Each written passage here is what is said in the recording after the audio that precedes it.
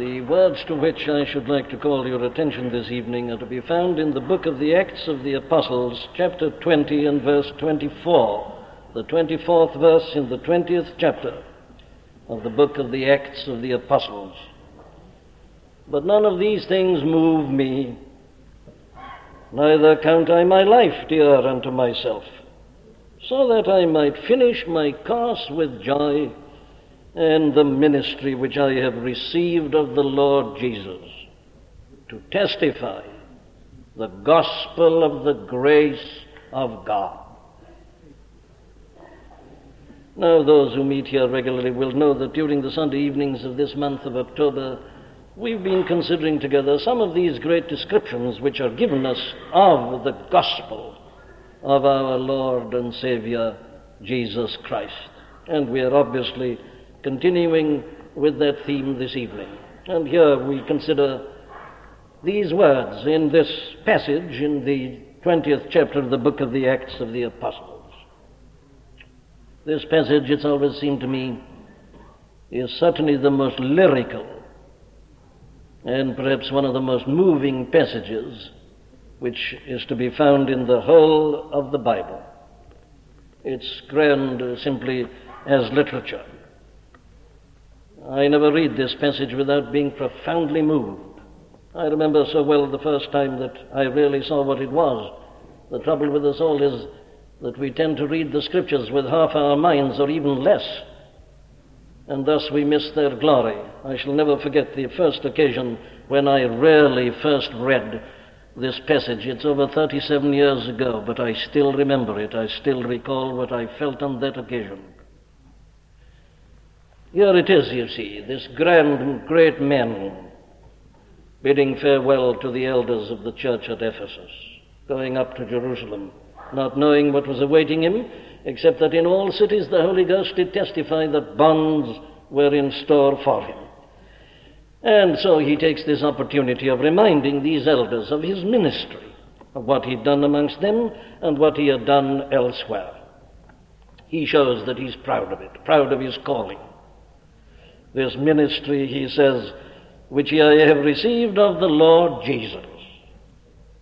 There's nothing beyond that the Lord Jesus should have given a man a ministry, and he'd given it to the apostle, and he glories in it, he rejoices in it, he magnifies his office, as he always does, and he reminds them of how he worked amongst them, not only preaching in public, but from house to house, not only by day, but also by night. He reminds them of all this. He was indefatigable. No man ever worked harder than this man. And he reminds them even of his tears. Twice over he reminds them that he spoke to them with tears. But he goes beyond even that. He says that thus he is assured that he's going up to Jerusalem and that bonds await him.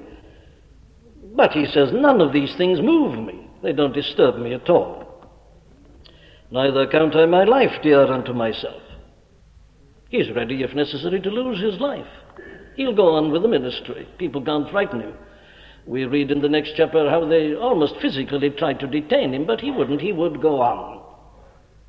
Here's a man, I say, who's ready, if necessary, to lose his very life. And he did finally lose it, and many others lost it with him. Now the question is, what explains all this?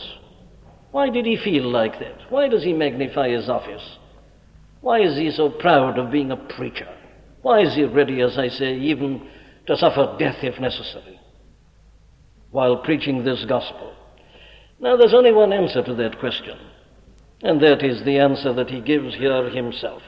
It is because it is the gospel of the grace of God.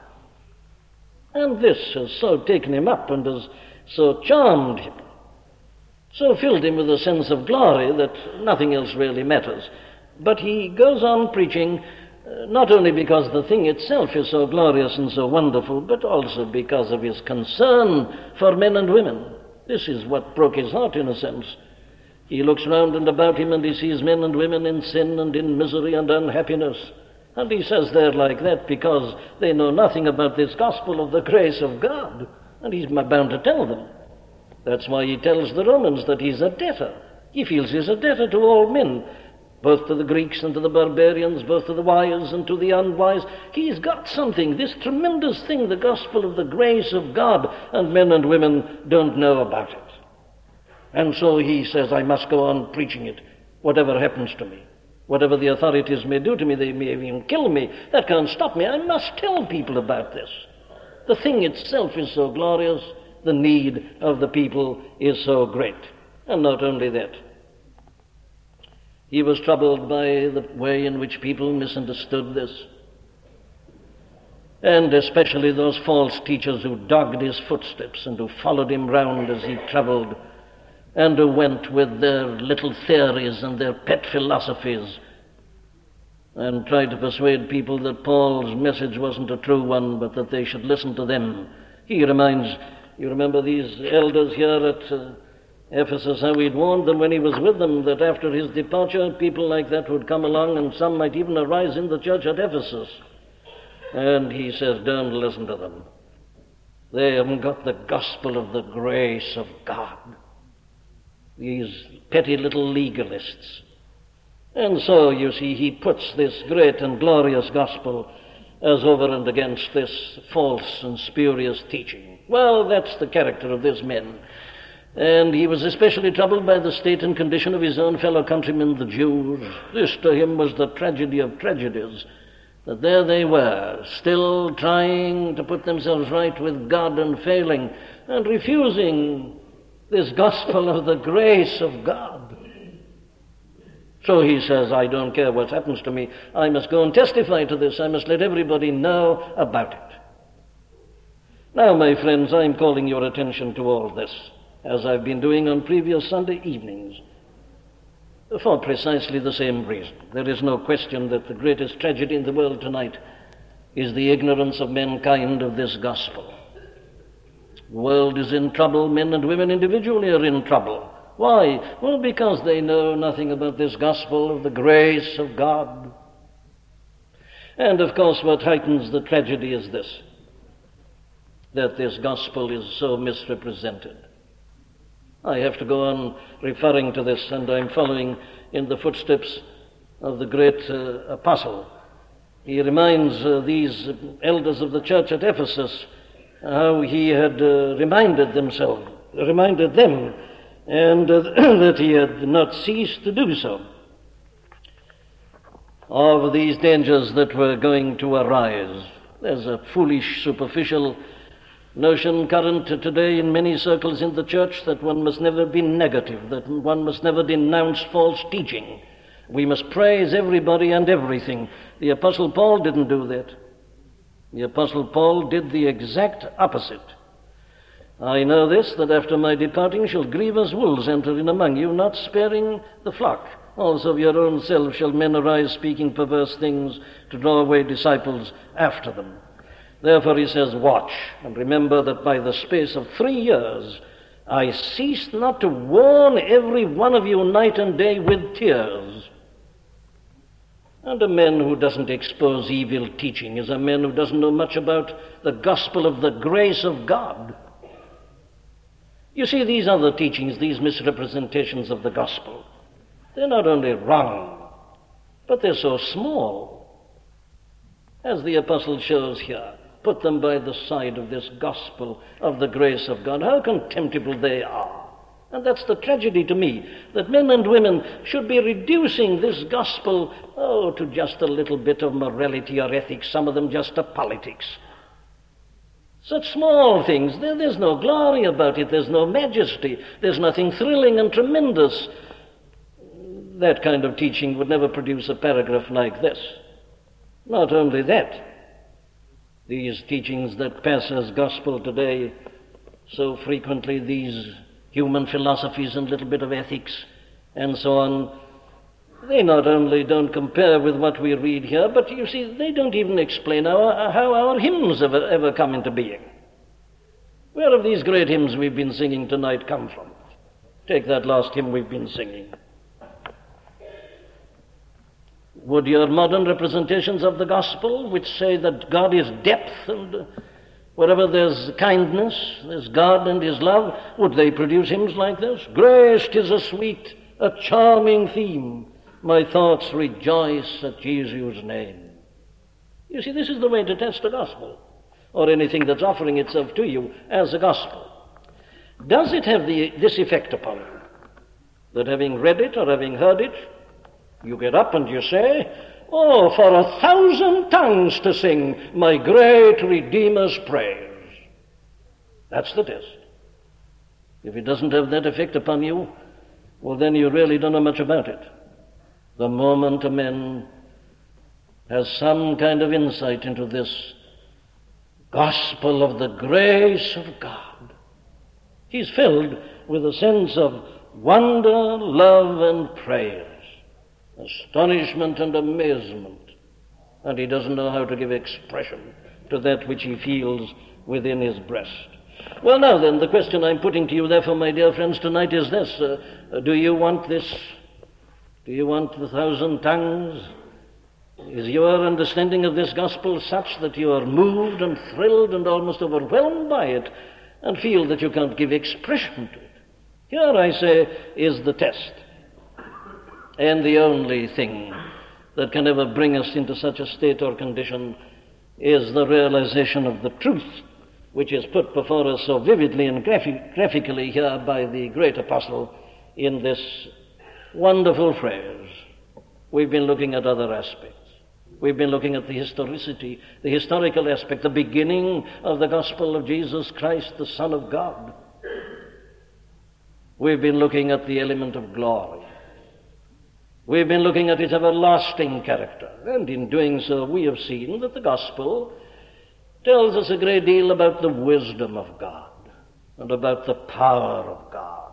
See, it's all about God. It's the glorious gospel of the blessed God, the gospel of the glory of the blessed God. And you see, if your gospel doesn't give you some new understanding of the being and the character of God himself, well, you may very well be believing some bit of psychological teaching using the name of Jesus. But the gospel always makes a man feel filled with a sense of amazement at the wisdom and at the power of God. But not only that, says the apostle, it shows in a very particular manner the grace of God. And that's the thing that's engaging our attention on this particular occasion. Oh, I don't care what they do to me, says Paul, none of these things move me. Neither count I my life dear unto myself, so that I might finish my course with joy and the ministry which I have received of the Lord Jesus, to testify the good news of the grace of God. Now, the word grace really introduces us to something of the glorious content of the statement. Grace means favor shown to the utterly undeserving. Favor and kindness shown to people who don't deserve it. Very well. The apostle says here, this is the way he describes it here, that the gospel is the gospel of the grace of God. What's it mean? Well, let me try to hold it before you. I want to make you sing, my friends. And a preacher who doesn't make his congregation sing is a very poor preacher. You don't make people sing by just exhorting them to morality. You don't make them sing by just asking them to imitate Jesus. That never made me sing. That makes me feel a sense of utter despair. I can't satisfy myself, leave alone imitate Christ. But the gospel makes people sing. And only the gospel of the grace of God can ever do that. Now then, what's it mean? Well, the first thing it tells us is this: that the very fact that there is any good news at all in the world tonight is solely due to the grace of God. A gospel. And gospel, remember, means good news. In a world of darkness, in a world of despair, there is good news tonight. Everything is not hopeless. There is a way of deliverance. There is a way of escape. There is good news. And what this tells us is that the fact that there is a gospel at all, that there is good news at all, that there's any hope in the world tonight, is entirely due to the fact that God is a God of grace. What does that mean? Well, it means this: it all arises in the character of God himself. That's what grace really means. God hasn't responded to anything that's gone up from men. The gospel isn't God's reply to anything. No, it began with him. So many people seem to think of it that other way around, that we go in our troubles to God and we say we are sorry and we ask, and that God responds. That's not gospel. That's not gospel. The gospel is the gospel of the grace of God. He doesn't merely respond to us, he initiates. This is the great message of the whole of the Bible.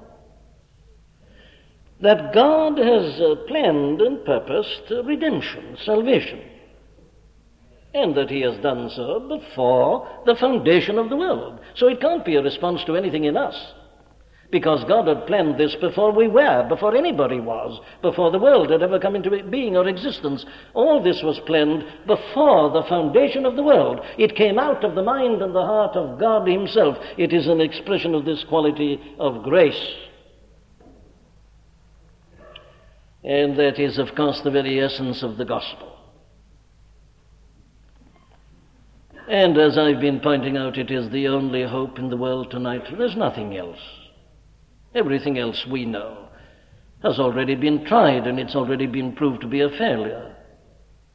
That's why we are so silly to get excited about modern theories. They're all repetitions of something that's been before. There's nothing new under the sun. You've had your idealism before, and all your other philosophical theories. There's nothing new. You know, the Greek philosophers had rarely put thought right through. There's been no addition to them, really. There's been modification of their theories. There's been no addition. It was when the world by wisdom knew not God, it pleased God by the foolishness of the thing preached to save them that believe. It's always been like that. And I say, therefore, that there is no hope in the world tonight. There is no good news in the world tonight apart from this. But here it is, and this is the whole message of the Bible. We are conscious of failure, and we wonder what can be done. Here comes the answer. God's got a plan. God has worked out a plan, and God has been putting that plan into operation. That's the message of the Bible. God's grace being put into execution in the plan of salvation. The Bible, if you like, is the history of redemption. It's the account of how God is saving a people for himself and will finally save the whole universe. That's what this message is. That's the whole message of the Bible from beginning to end. But remember, it is entirely something that has originated in the mind and the heart of God. That's the first point at which you must always start with this gospel. We are so self-centered and so self-important, and man is so important in our esteem. But you see, this starts by telling us that it's all from God. In the beginning, God, he who created, and he's been acting ever since. This is how this same apostle Paul puts it. You remember, in writing to Titus, he reminds him of it. He says, "The grace of God which bringeth salvation hath appeared." It's come. That's the message of Christianity. It's appeared, it's come in Jesus Christ. The grace of God that bringeth salvation, nothing else can bring it. It's come. It has appeared in Jesus Christ. Or if you like, I can put it like this. The great word in the gospel is the word gave. God so loved the world that he gave. That's grace. Grace always gives. He gave his only begotten Son. He's the God who gives, the God who acts, the God who is saving his people. And it's all from him. It is all of grace. By grace he has saved. That's it. It's always grace. Grace from beginning to end. Now, my friends, are we all clear about this? It's not in any way a response to you or to me. The glory is entirely his. He that glorieth, let him glory in the Lord.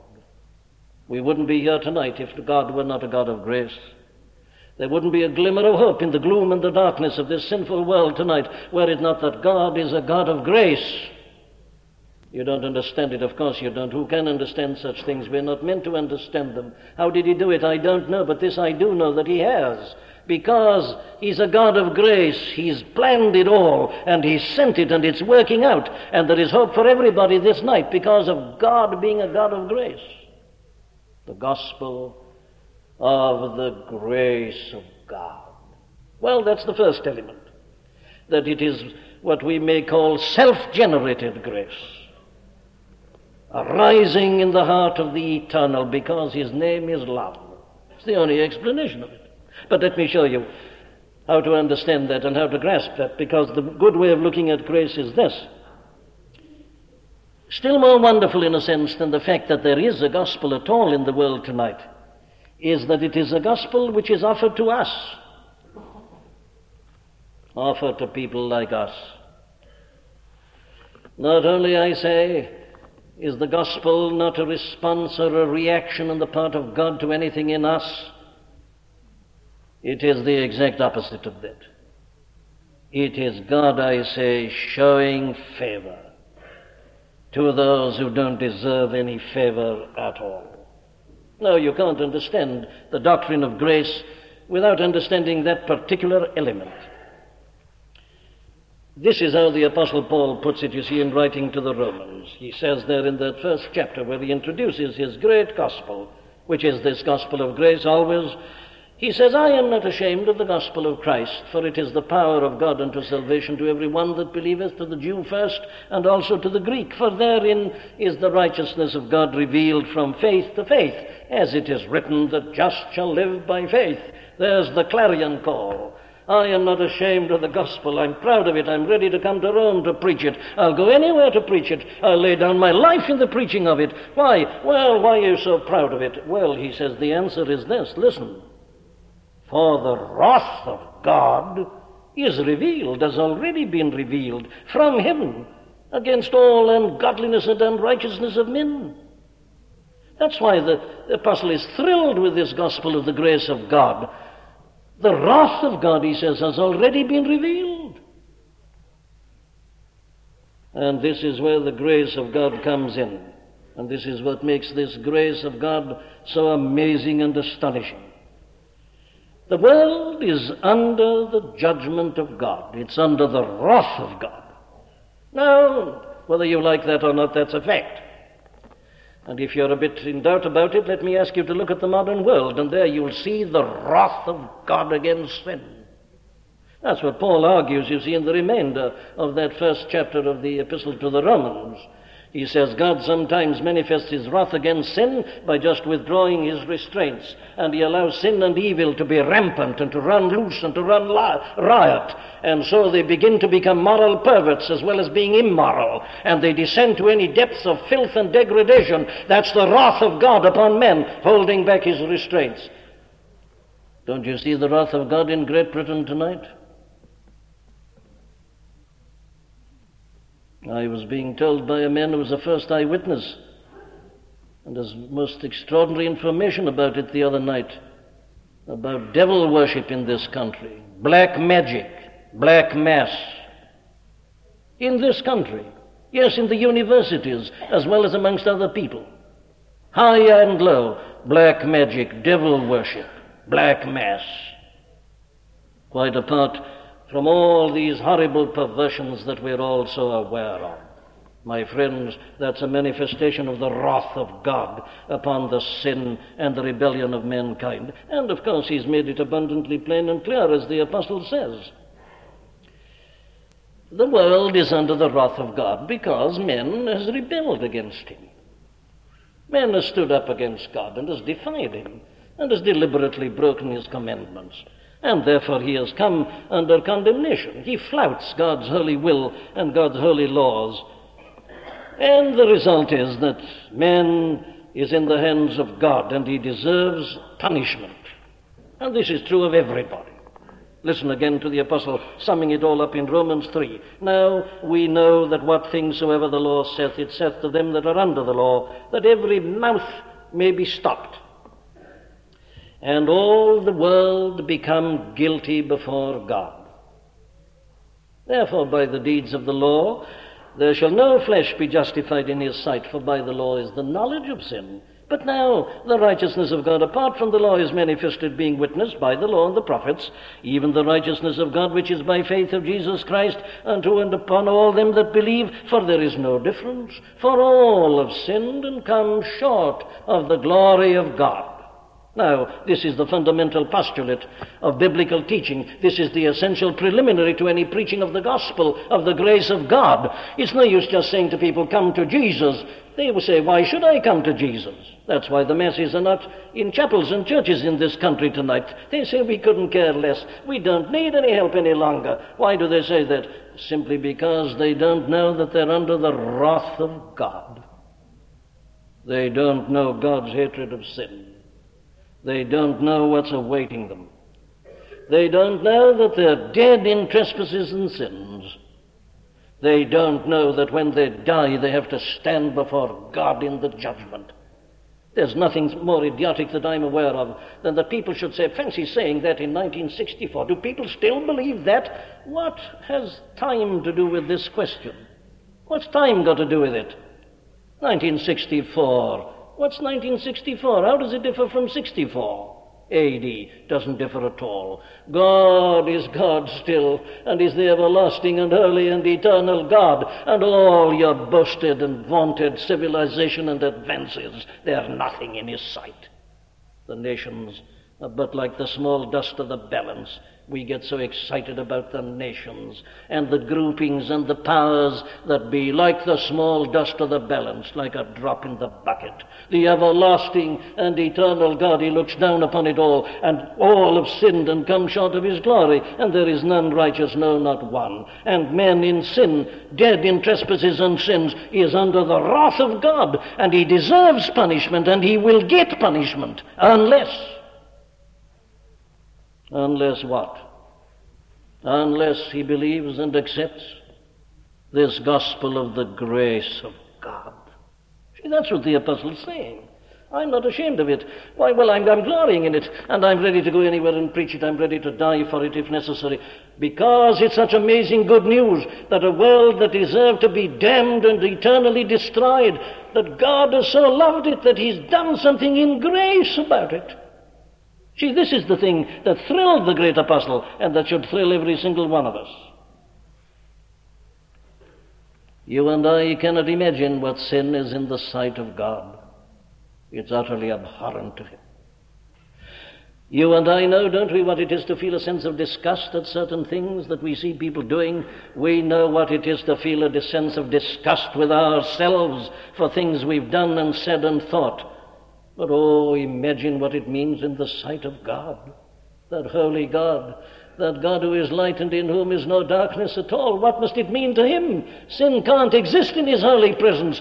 And he has said, it's plain here, he's taught mankind through the Jews and the law which he gave to them through Moses, that he does hate it and that his nature must punish it. He cannot refrain from punishing it. If God didn't punish sin, he wouldn't be God. He must, because he's light and in him is no darkness at all. And we all deserve the punishment of hell. We haven't a plea, we haven't a leg to stand on. There's nothing we can say for ourselves at all. When you really examine yourself and see the meanness, the smallness, the pettiness, the uncleanness, the vileness, the rottenness. Any man who knows himself knows that that's true of him by nature. The apostle says that about himself. In me, that is to say, in my flesh, dwelleth no good thing. Do you say to me, I'm a respectable person? Respectable? Are you? Could you stand up to the examination of men? Still less could you stand up to the X-ray of God's searching eye. Rottenness. That which is highly esteemed amongst men is abomination in the sight of God. How mad we are to pit our little understandings against the being and the character of this holy God, under whom we are and in whose presence we meet, and whoever is looking down upon us. The wrath of God. Now, why have I said all that? I've said all that for this reason. That it is only as we have some glimmering of an understanding of that we have a beginning of a glimmering of an understanding of the grace of God.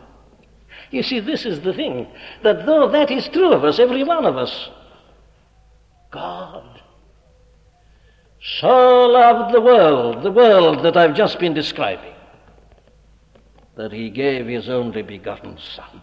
He's done it in spite of us. If he'd done it for good people, well, we'd understand it, but he's done it for us, for sinners, for rebels, for enemies, all under condemnation. Those who've rebelled against him and spat into his face and have turned away in self-righteousness away from him and in self-confidence. It is for such creatures that he's done it. That's grace. Not only, I say, is it not a response to anything that goes up from us, it's all entirely in spite of us. In spite of us. Entirely in spite of us. You hath he quickened who were dead in trespasses and sins. By grace are ye saved. God would be more than justified if he condemned us all to eternal destruction and the whole world.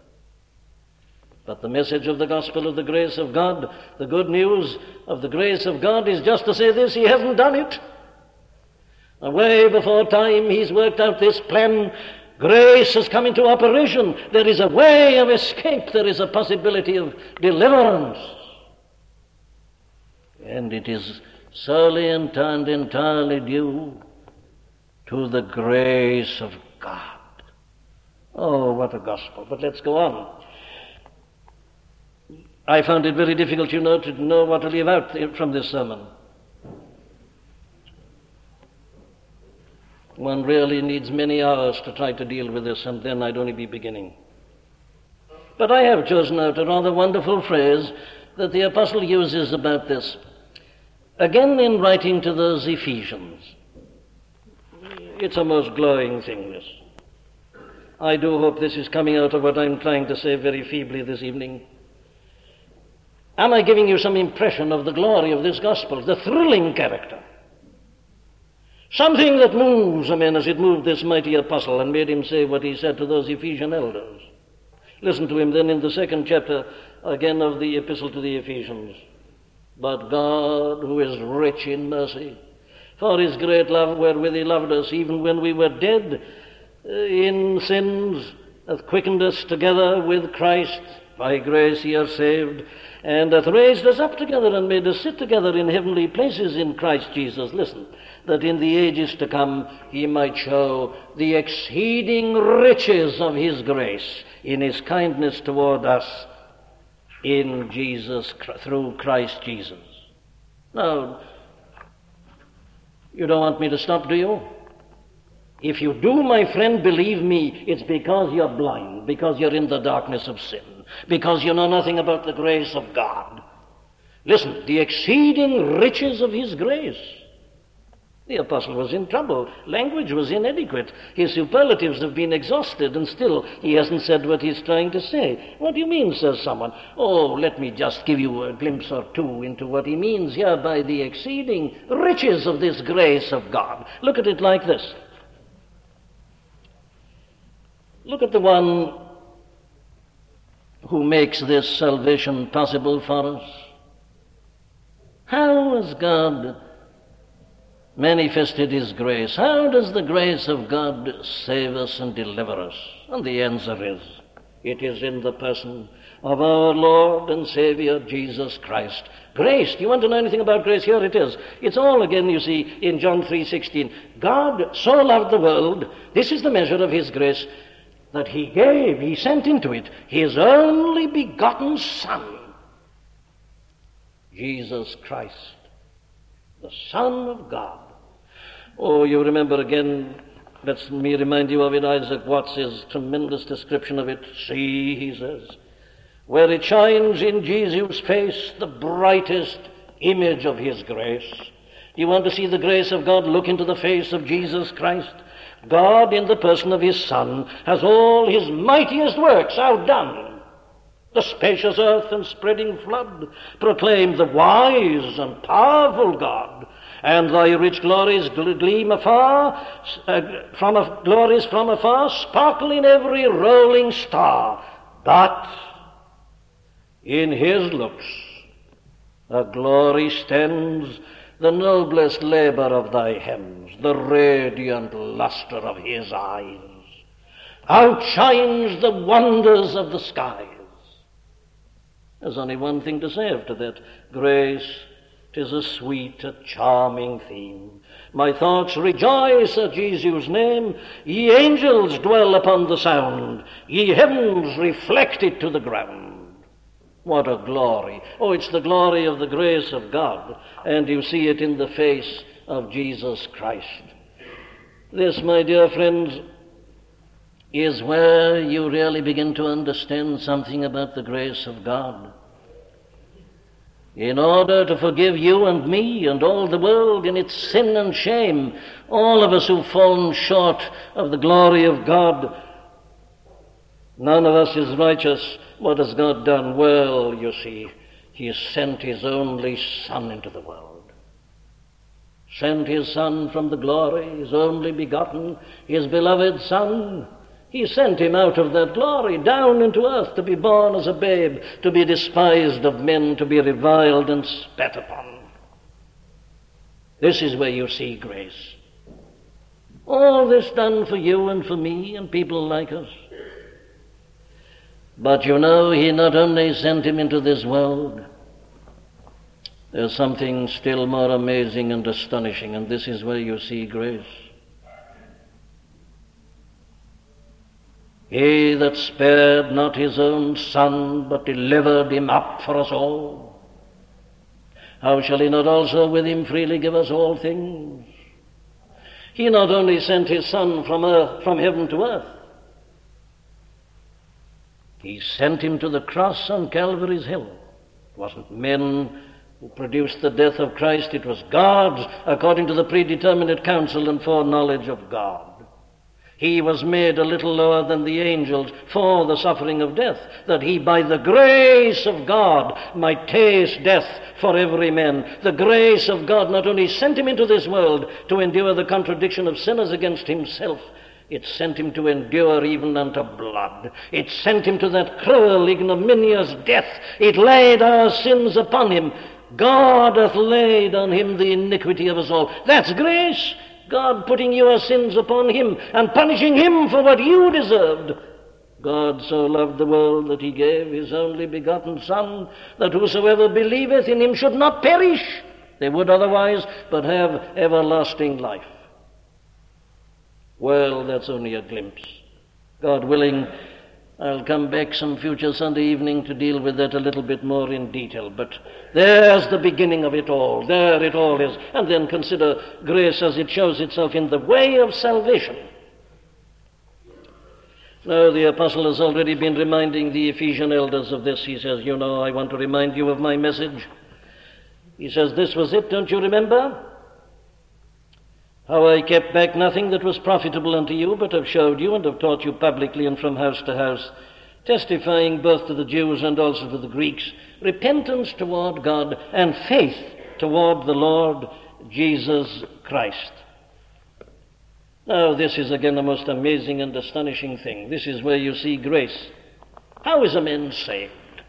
Isn't that the question? How can a man be just with God? How can I get forgiveness for my sins? How can I get a hope of heaven and of glory? How can I get it? You ask men that question and they'll say, well, you've got to pull yourself together. You've got to give up doing certain things. You've got to start doing other things. You must begin reading your Bible. You must fast and sweat and pray. You must give yourself to doing good works. Perhaps some will say to you, you've even got to go out of some profession and you've got to become a monk or a hermit or an anchorite. Or you've got to give up some career and got to go to the heart of Africa and build a hospital, and then you'll do it. But you see, you've got to do it, and it's a whole-time job. You've got to justify yourself by your own works and deeds and your own activities.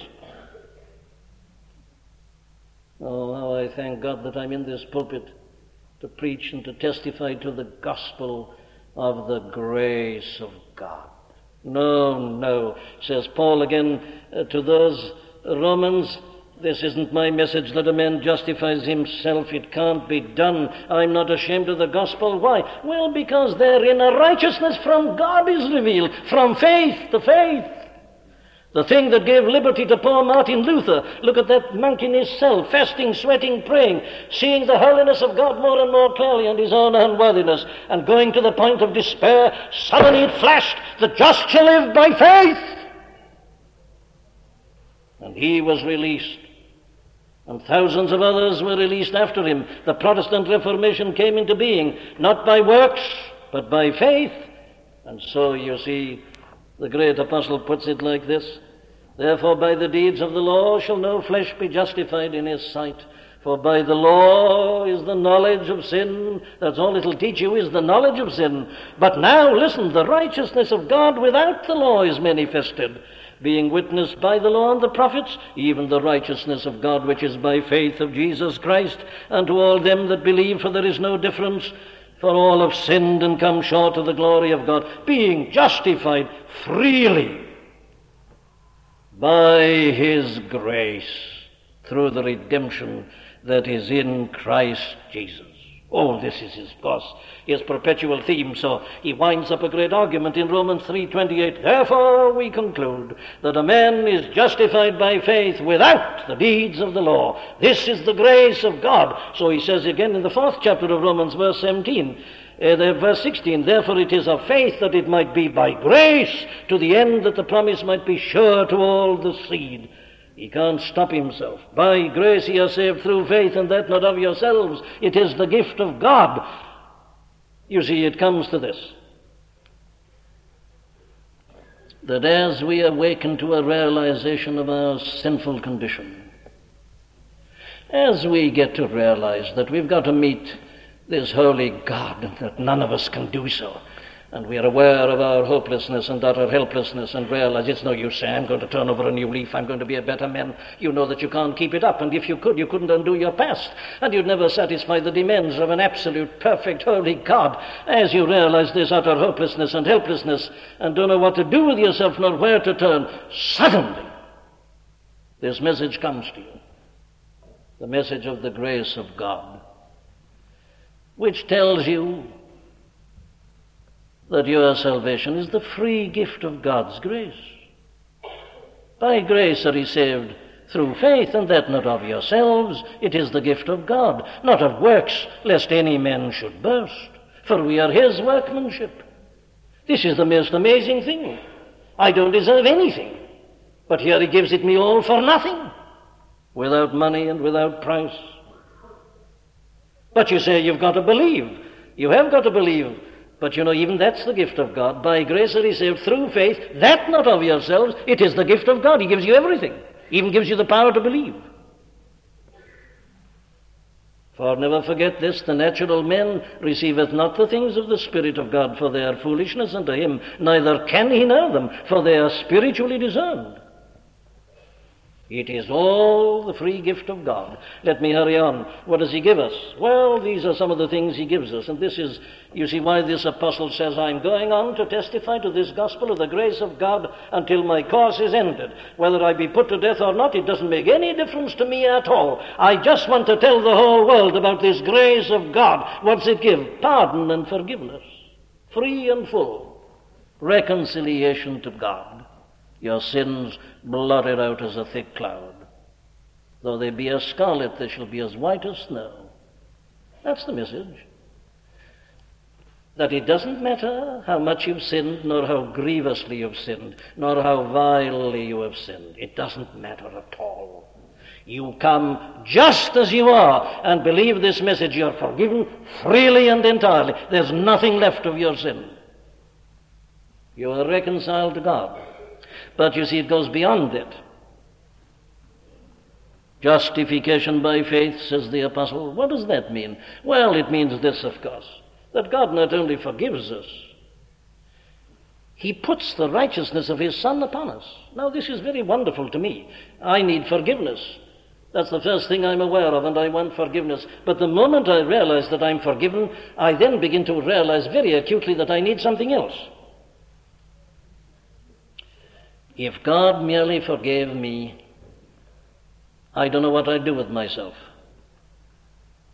Because how could I stand in the presence of God and especially since he's forgiven me so freely in his grace. But I do want to stand in his presence. I want to speak to him. I want to know him. I want to spend my eternity with him. How can I? I'm forgiven, you say. Yes, but I'm so rotten still in my own nature. What can I do? Well, the answer is what's called justification by faith, which means this, that God puts upon you the righteousness of his own Son.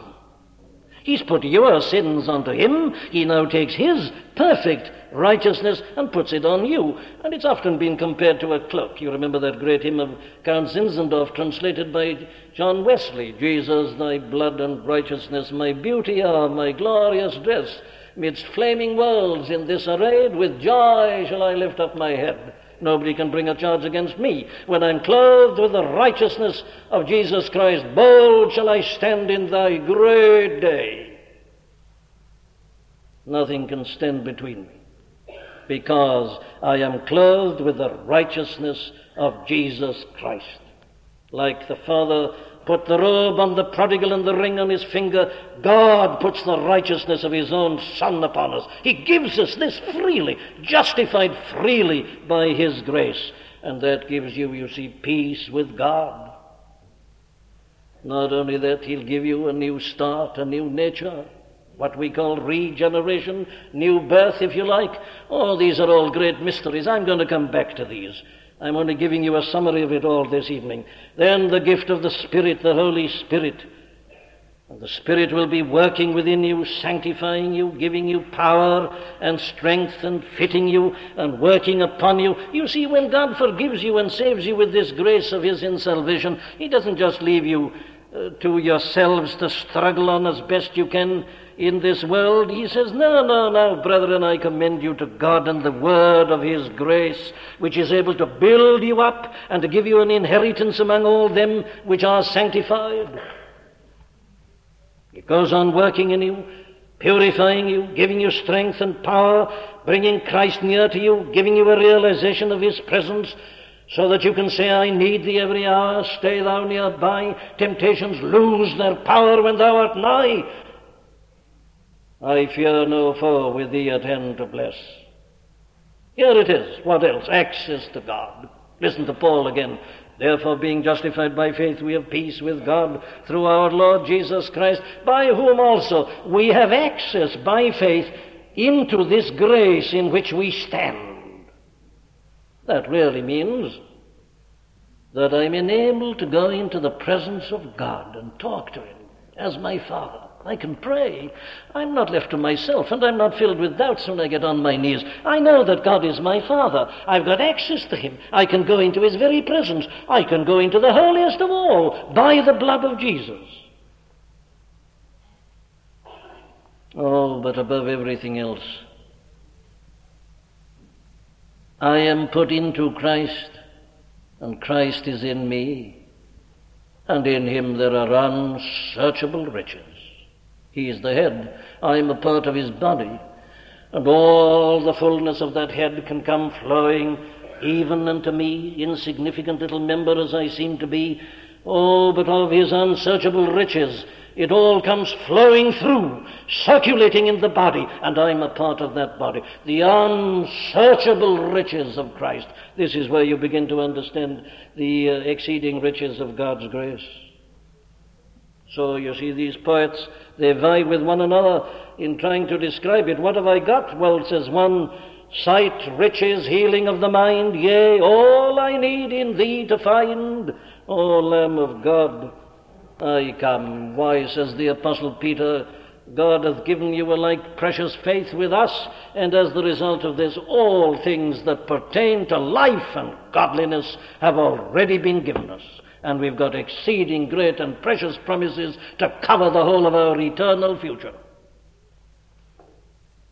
The exceeding riches of his grace.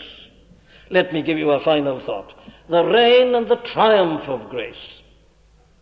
Here again is a great theme in the Scriptures. The Apostle, I've already read you one verse, Romans 4:16. Therefore it is of faith that it might be by grace, to the end that the promise might be sure to all the seed.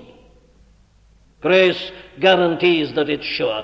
Did you know this, my friend? If your salvation and mine depended even to the smallest extent upon us, we would all lose it and we'd all fail. But because it is by grace, it's made sure to all the seed. Or take another way in which he puts it in Romans 5:20 and 21, moreover the law entered, he says, that the offense might abound, but where sin abounded, grace did much more abound. You see, there's a great fight going on. The power of sin, the reign of sin, and the reign of grace. These are the great antagonists. It's all right, says Paul. The law has added to sin and has multiplied it, but where sin abounded, grace did much more abound. That, as sin hath reigned unto death, even so might grace reign through righteousness unto eternal life by Jesus Christ our Lord. These are the things in which he therefore glories. He tells these Romans again in the 6th chapter in verse 14, sin shall not have dominion over you. Why? For ye are not under law, but under grace.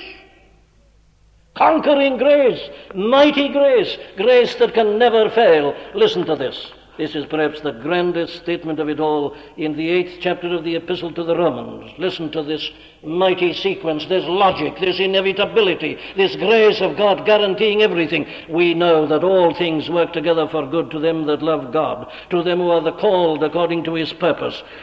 For whom he did foreknow, he also did predestine to be conformed to the image of his Son, that he might be the firstborn amongst many brethren. Moreover, whom he did predestinate, them he also called. Whom he called, them he also justified. Whom he justified, them he also glorified. What's it mean? Oh, it means this, that the great God is putting into practice his eternal plan and scheme, and it's grace, and it's determined to carry it right through. If he's looked upon you, if he's set his heart upon you, if he's called you, he'll glorify you, and nothing can stop it. Therefore he ends by saying, I am persuaded, I am absolutely certain, that neither death nor life, nor angels, nor principalities, nor powers, nor things present, nor things to come, nor height, nor depth, nor any other creature shall be able to separate us from the love of God which is in Christ Jesus our Lord. Grace triumphant, grace victorious, grace carrying it through to the end. He which hath begun a good work in you shall perform it until the day of Jesus Christ, and nothing can stop him. His kingdom cannot fail. He rules o'er earth and heaven. The keys of death and hell are to our Jesus given. Lift up your hearts, lift up your voice. Rejoice, again I say. Rejoice.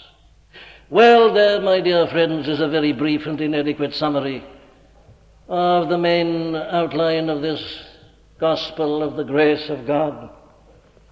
Have you realized all this? If not, why not, I ask? Have you realized that this is the gospel?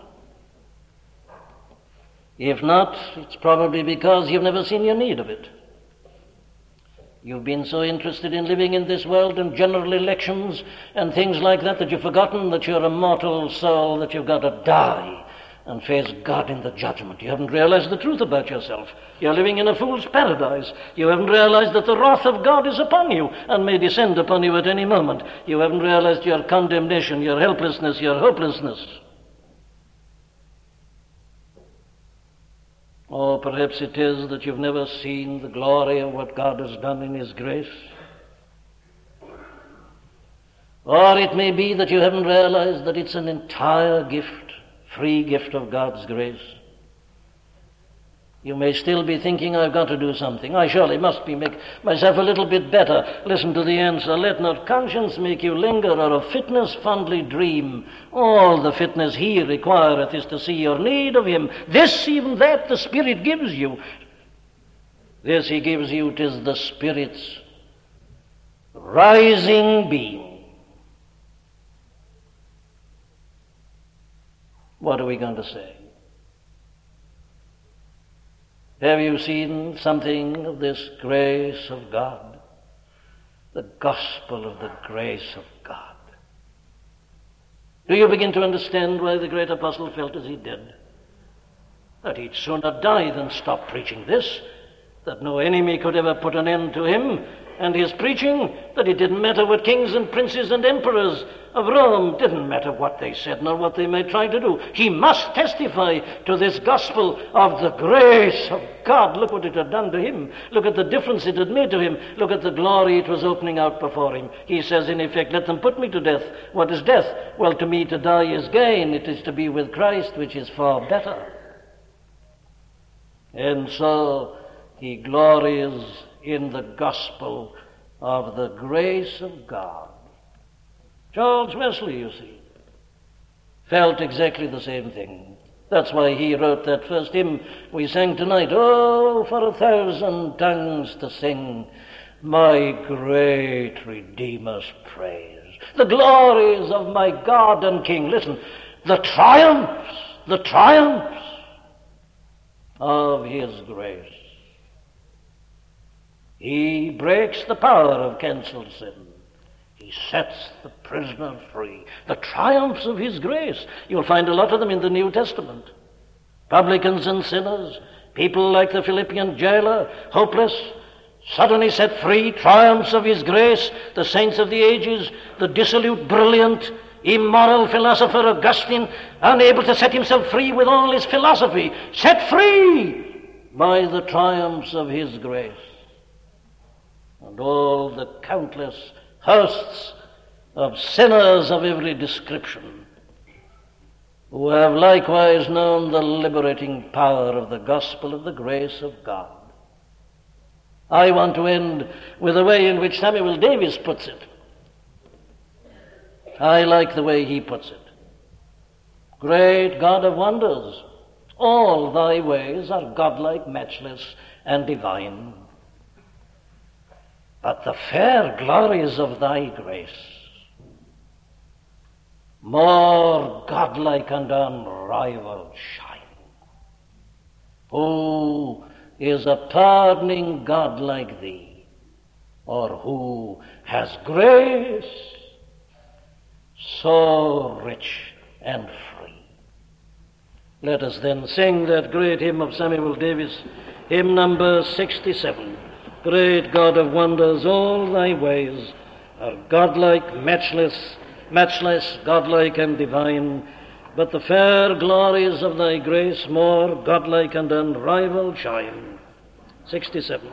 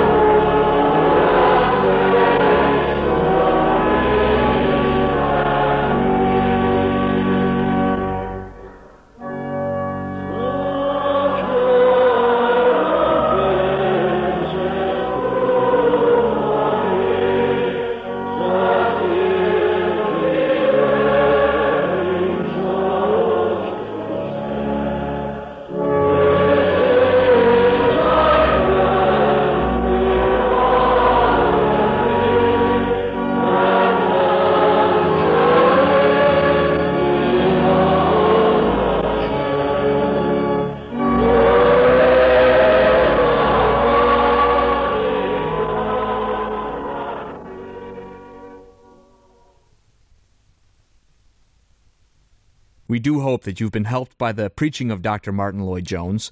All of the sermons contained within the MLJ Trust audio library are now available for free download. You may share the sermons or broadcast them.